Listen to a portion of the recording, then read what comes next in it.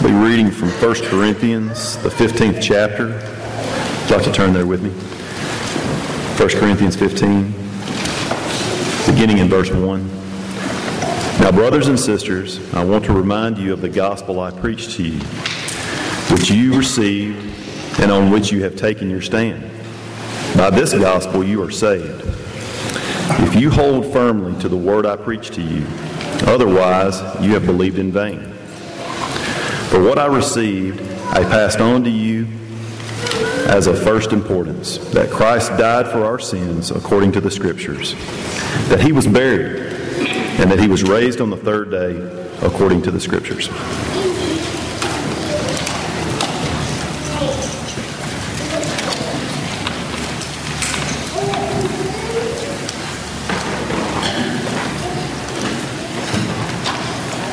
Recently there was a special Sunday in which a lot of ministers encourage folks across the country to pray for persecuted Christians around the world. You know, usually when we think about persecution, we think about something that happened 2,000 years ago or 1,900 years ago or 1,700 years ago. But we've been reminded of the reality in recent months and years that Christians being persecuted for their faith is very much a present reality. As we think about events that we've read about, whether it's an attack at a university in a foreign country, or whether it was seeing a Christian beheaded or a lineup of Christians from Egypt who were burned for their faith, we are reminded that there are people, maybe even at this very moment, who are giving up their lives for Jesus.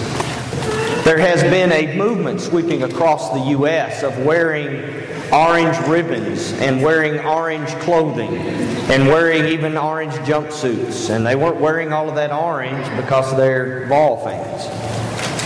They're wearing orange because they're fans of people who have faith not to a game or a school, but a Savior, who are dying wearing orange jumpsuits. I don't know, and I hope I never know, what it's like to be on the verge of dying for my faith, and I cannot but wonder what would go through a person's mind when they know they're about to die for Jesus. But I cannot but believe that maybe down through the centuries that there might have been some people who went to meet their Savior with the words, especially of the end, of 1 Corinthians chapter 15 on their hearts and on their minds. I appreciate very much Brother Rogers allowing me and asking me to come and be with you today, the elders commissioning him to do so. I'm grateful to be back with you. I'm looking forward to getting visited with Dustin and some of them this evening. I got to see Nicole for just a second, but I didn't get a full-fledged hug, so I hope she's saving me one. My girls got one, so I'm jealous of them. I appreciate very much those who have led us in worship today, and I appreciate John's scripture reading. I appreciate Bradley leading us in singing. I had the privilege of having Bradley in class right when I was beginning and he was ending.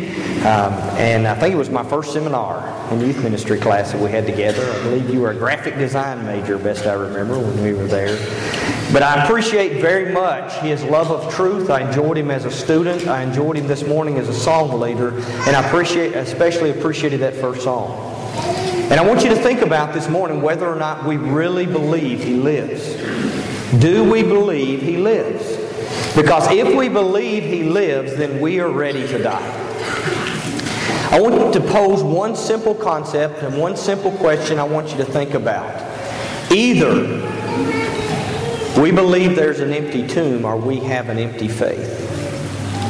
Do we believe there's an empty tomb? If not, we have an empty faith. Just want to hit a few of the highlights of 1 Corinthians chapter 15. As we look at the foundation of our faith, the correction of some misunderstandings they had about the second coming and the resurrection of Jesus, and the transformation that can be all of ours, that this broken, fallen body can be made new. John read for us a few moments ago the first 4 verses, so I won't reread them. But as we think about the foundation of our faith, I want us to notice what Paul focused on as the core of what he preached. Not the sum total of what he preached, but the core of what he preached. He says he preached to them a message that was literally, in the present tense, saving them, by which you are being saved. And as you go through Scripture, sometimes our salvation is spoken of in past tense, in present tense, and in future tense.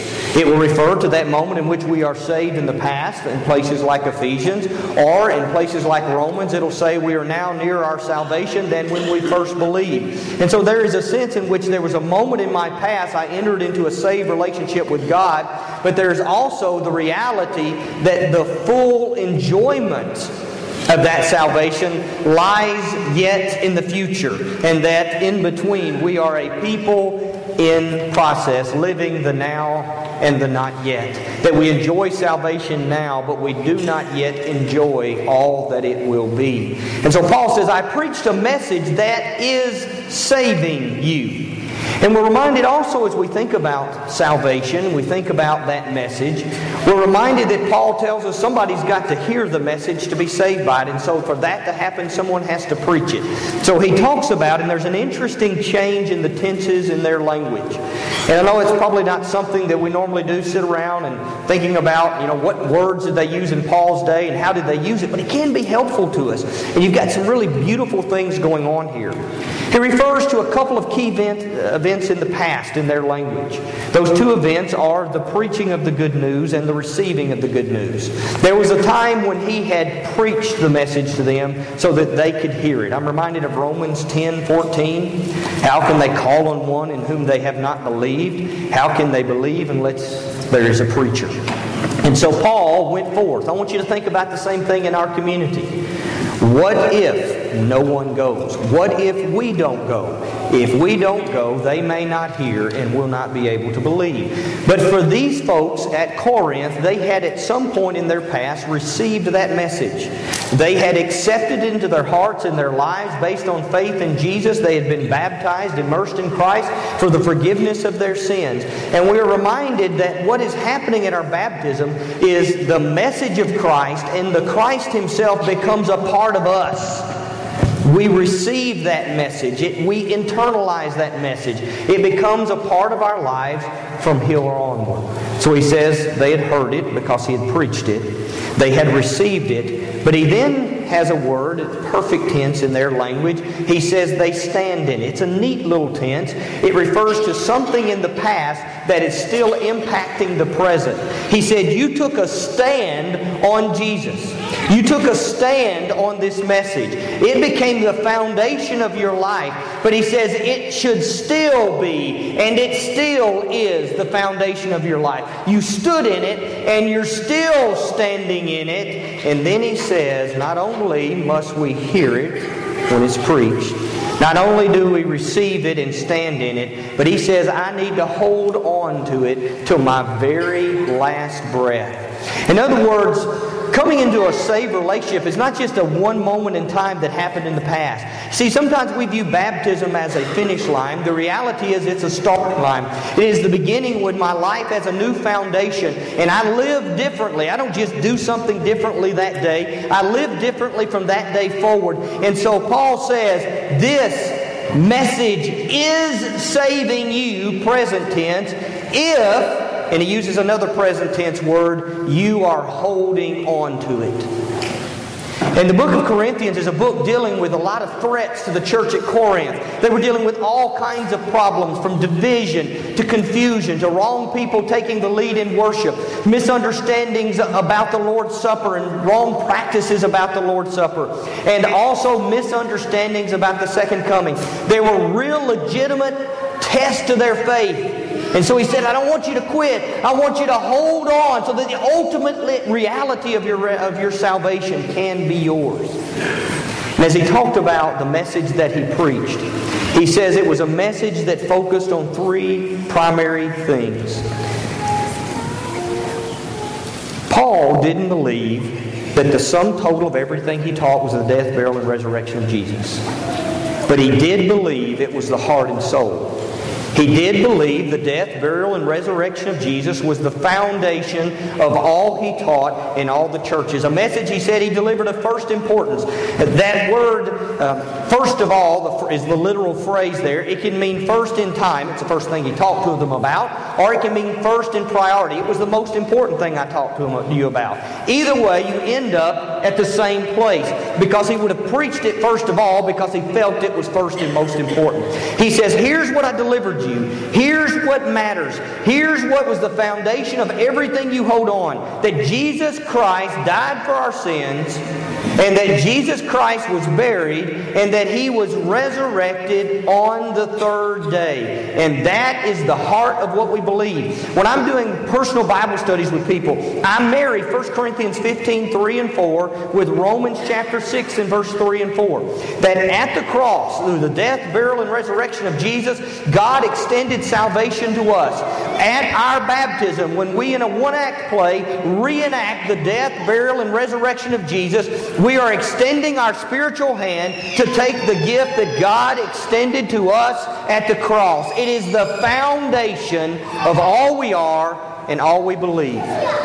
And Paul said all of this happened according to the Scriptures. It may have looked like on that cross that the Romans were in charge. It may have looked like the Jewish leaders were in charge. But this was God's plan. This was God's work. And is the means, in accordance with Scriptures, God foretold it by which God saves us.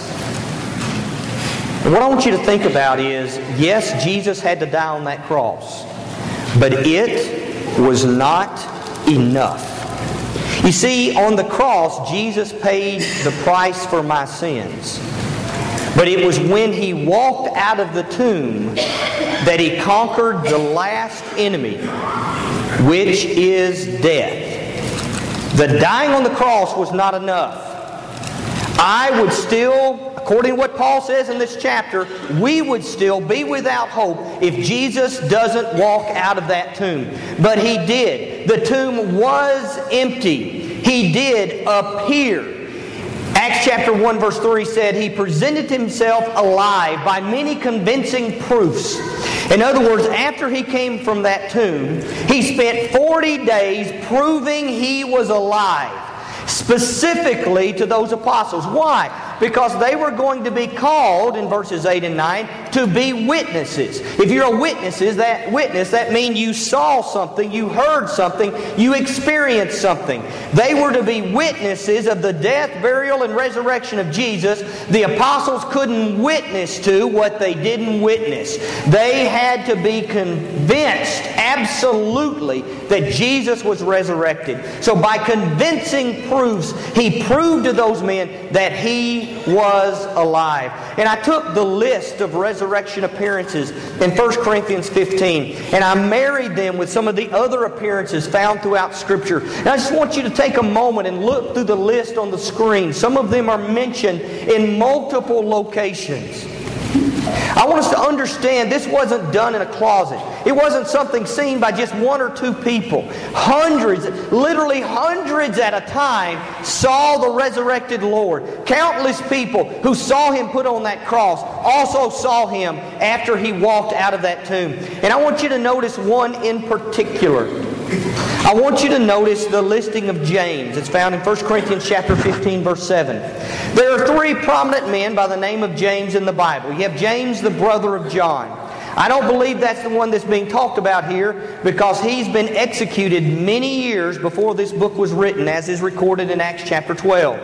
And I don't know particularly why he would take time to highlight the appearance to James, who was no longer an active participant and leader in the early church. He's already mentioned that he appeared to the apostles, so he would have been included in that group. So it doesn't make a lot of sense to me.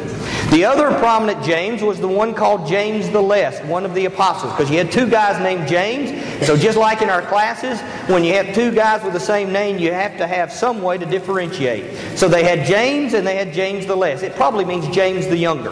Okay, so you had older James and younger James. Well, he never was prominent. We really basically run into him when we're looking at lists somewhere in the New Testament. So he wasn't a key player or key leader in the early church. So I find myself saying, why would he be singled out? Why would he be mentioned by himself? And it doesn't make sense to me. You'll have to decide for yourself whether you agree or not. But there is a third James that is very prominent in the New Testament. It's mentioned by Paul in Galatians as one of the pillars of the church.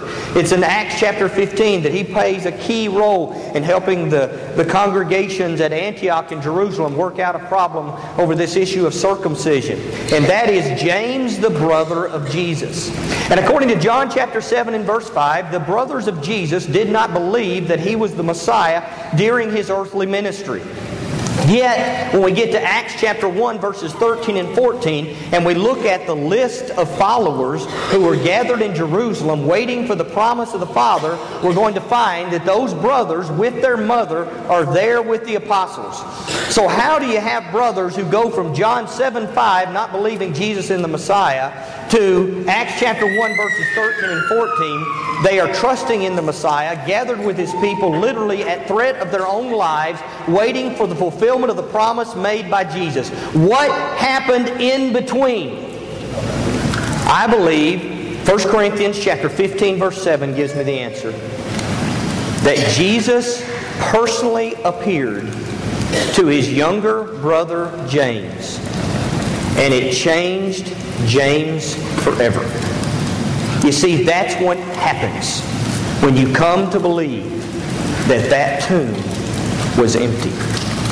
The point he's making is we can have confidence in our salvation because of the resurrection of Jesus Christ.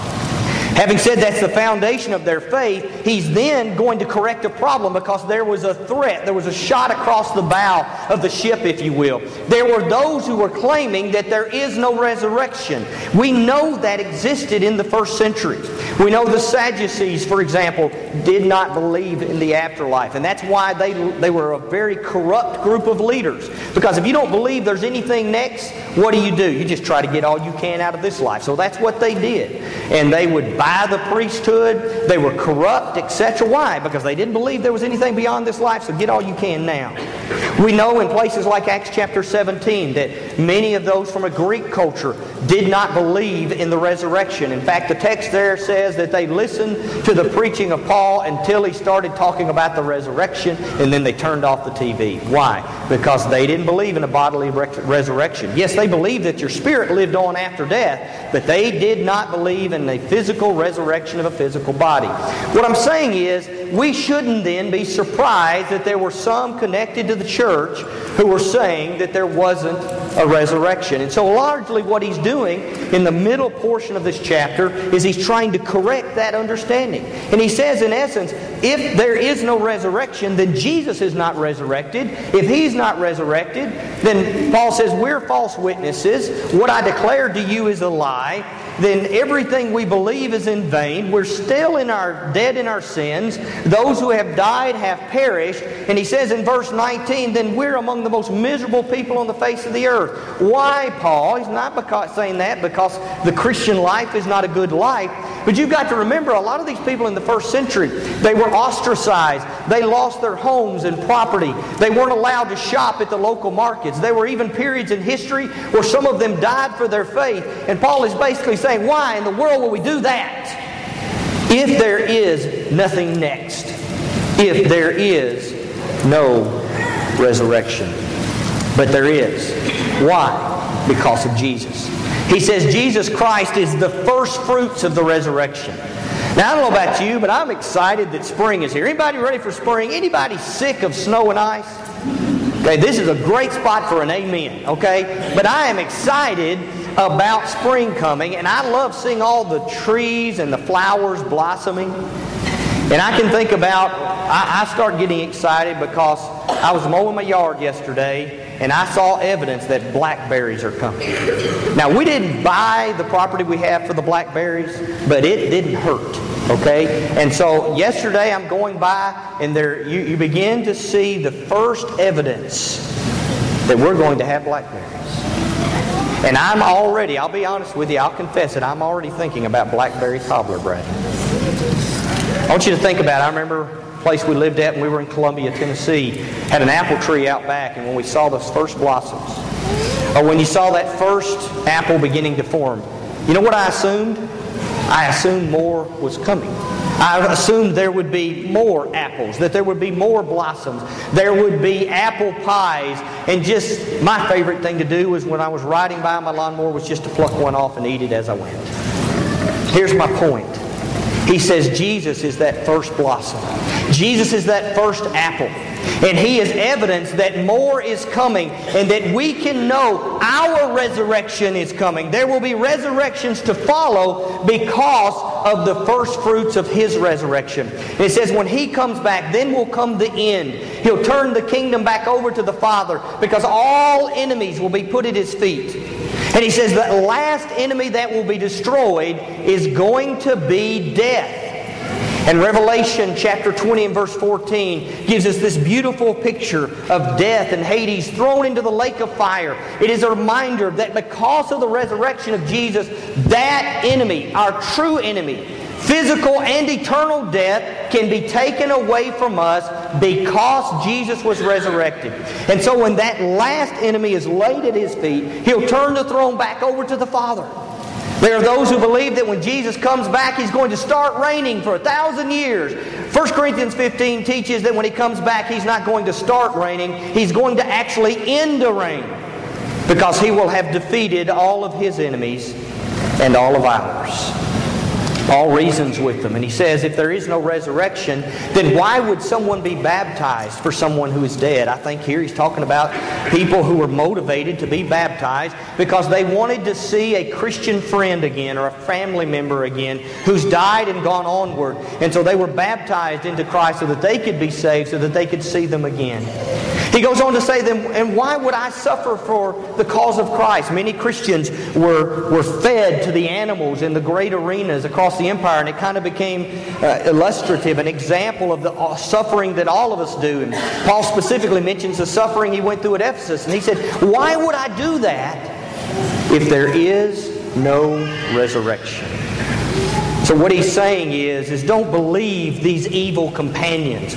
Most of us have probably looked at verse 33 many times in our lives, and we never thought about the context in which it was in. When he said that, he was talking about a problem of false teachers who said there's no resurrection. And what he's saying is don't hang out with those people.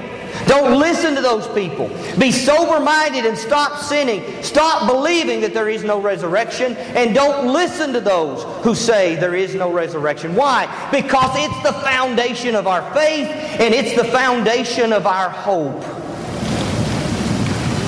But most of all, he then talks about the transformation.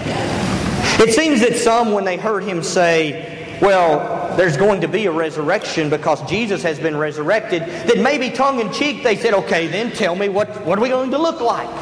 There are always those who want to attack any position by coming up with some elaborative question. Well, if that's true, then what about this? Or what about that? Or what about this unique situation? And so they were saying, okay, if we're going to have resurrected bodies, what's it going to look like? What kind of body are we going to have to be able to live in heaven? Is it going to be a body like this? Surely you don't think a body like this can be in heaven. And basically what Paul says is God is really good at making all kinds of bodies.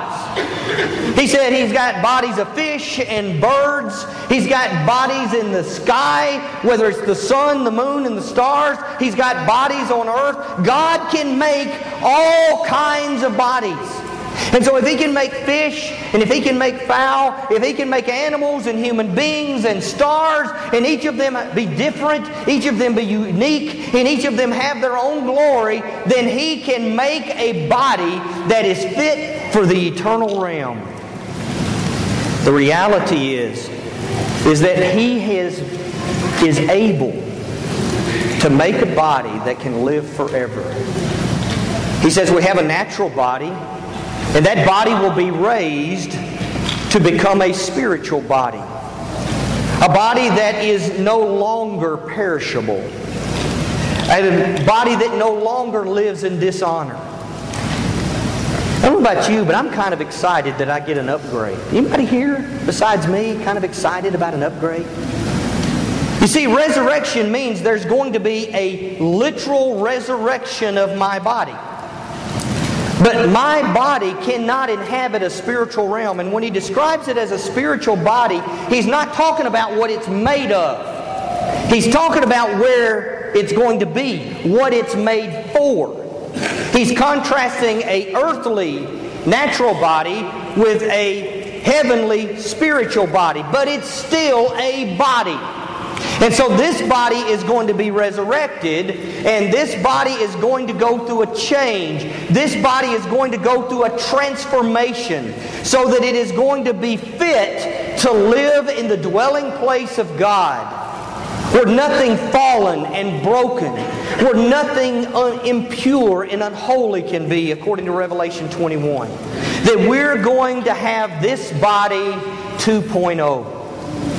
Beautified by the grace and power and glory of God. We will be transformed. Notice what he says as he talks about that transformation. He says that this mortal must put on immortality.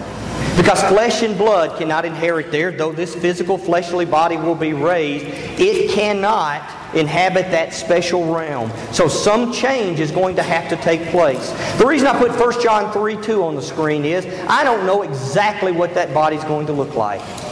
My Bible didn't come with pictures. And so I don't know what it's going to look like, but I'm okay with that. Because 1 John chapter 3 and verse 2 says we don't know what we will be like, but we know we'll be like Him. I don't know about you, but I'm okay with that. I've spent most of my life wishing I could be like Jesus. And it is quite comforting to me to think that someday I will be. And he says we go through that transformation so we have a body that's prepared for the next life. And then death will be swallowed up in victory. We will have the victory because of that transformed body. And it says death will have lost its sting. Have you ever been stung before? You ever been bitten before? One of our elders at a church I preached at in Mississippi was bitten by a copperhead. He still has fingers that are still swollen from reaching over a log one day and getting bitten on a hand by a copperhead. When I made a visit to India about 10 years ago, I held a cobra. Yes, I held about a 3-foot cobra. And you know why I held that cobra? Because they took the fangs out. Okay? He told me they were out. But just in case I wasn't understanding his accent, I asked repeatedly and made him show me that there were no fangs before I would hold that snake. You know why that matters today? Because when Jesus came forth from that grave, and when He come back someday at His parousia, His great coming, a word that they use for the visitation of royalty, when His royal visit happens, my body will be resurrected and my body will be changed, and the fangs will be taken out of death, and He can never, ever, ever hurt me or my family again. He can never make somebody I love sick again. He can never take the life of somebody I care about again. You know why we have hope? Do you know why somebody in an orange jumpsuit can face death? Because death doesn't have a sting anymore. That once I get beyond the borders of this life, because Jesus was raised, there is no more sting. And we have hope. 20 years ago, about 3 minutes after you began Bible class this morning, there was an explosion at the Murrah Federal Building in Oklahoma City, Oklahoma. That's back in the news because it's the anniversary and because they just completed a $10 million renovation of the memorial and museum that's there. I spoke in Oklahoma a couple of years ago, and I took some time off one afternoon to go visit the museum and memorial to the events of April 19th, 1995. And that moment when that explosion at 9:03 in the morning took the lives of 168 people and injured 700 more. We do not know what will happen in the next 60 seconds. But we do know what will happen when our Savior comes back. And because I know what will happen when He comes back, based on what I know that happened 2,000 years ago, I can deal with all the unknowns of everyday life. I can deal with the struggles and the problems and the uncertainties and the doubt, and all of us have it. Even as a congregation, you're going through a period of transition, and you don't know exactly how things are going to play out. And family members, you've got loved ones who are sick. Maybe you've just lost a loved one. You've got somebody on cancer treatments. I can deal with all of that. I can deal with all the 903s in the morning. Because I know that on a Sunday morning, 2,000 years ago, my Savior came out of that tomb. And because of that, my faith has a foundation. And my Savior corrected any who said otherwise. And He said, someday, because that is the foundation of my faith, I can be transformed. And that makes all the difference. So what? What does it mean to us? First of all, I think He challenges us to be careful who we listen to. Because they were losing the hope and joy and confidence in their faith because they were listening to naysayers who create doubt. Don't you dare do it. 1 John 5:13, John says, I write these things to those of you who believe that you what? Might think there's a possibility that you can throw a dart in the dark and it might hit somewhere where you're saved. No. He says, I write these things to you who believe that you may know that you have eternal life. Be careful who you listen to. Realize that we can have confidence in our salvation. That hundreds of people who were still alive when people like Luke and people like Paul wrote down about these resurrection appearances. Those people were still alive. You could still go to their home. You could interview them. You can verify what they saw. And because of what they saw, I can believe and I can have confidence in my salvation. But ultimately my confidence lies not in me, not in my baptism, not in anything I do, not even in my holding on to my faith. What my confidence is placed in is not a what, but a who. It's Jesus Christ. I want you to realize that that tomb was empty. And all of us have got to decide whether we believe it. Either I believe there was an empty tomb or I have an empty faith. And when people down through the centuries came to the belief that the tomb was empty, they were willing to face any problem, any struggle. Those apostles stayed in Jerusalem waiting for the promise, even though there was a threat that they could be the next ones put on a cross. Why? Because they believed the tomb was empty. There are people today willing to die for their faith because they believe the tomb is empty. Here's my question. Do I believe enough that the tomb is empty that I'm willing to walk down an aisle? You see, a lot of us in this room would say, hey, I'd give up my life for Jesus. I would die. I would let them behead me. I would let them burn me. My question is not what you would do at one moment in time in the end, but what will we do at one moment in time right now? Will I walk down this aisle and express my faith in repentance, confession, and baptism? Will I take the time to come back tonight? Will I be here when the saints gather to study on Wednesday night? Will I go to the hospital and visit somebody who's a fellow brother or sister in Christ that's hurting? Will I go to a next door neighbor tomorrow morning and tell them about my faith? Will I invite them the next time we have a gathering of God's people? Will I stop saying all those curse words that I've been saying? Will I stop doing the things that I've been doing on Saturday night and then getting up on Sunday morning wanting to bring unholy hands before the throne of God? Either it's an empty tomb or we have an empty faith. And maybe if we're living out an empty faith, it's because we no longer believe. It's an empty tomb. So if you believe that He walked out of that tomb, then maybe it's time that I walked out of my fake Christianity and started living like I believe He lives. If we can help you with that, won't you come as we stand and sing?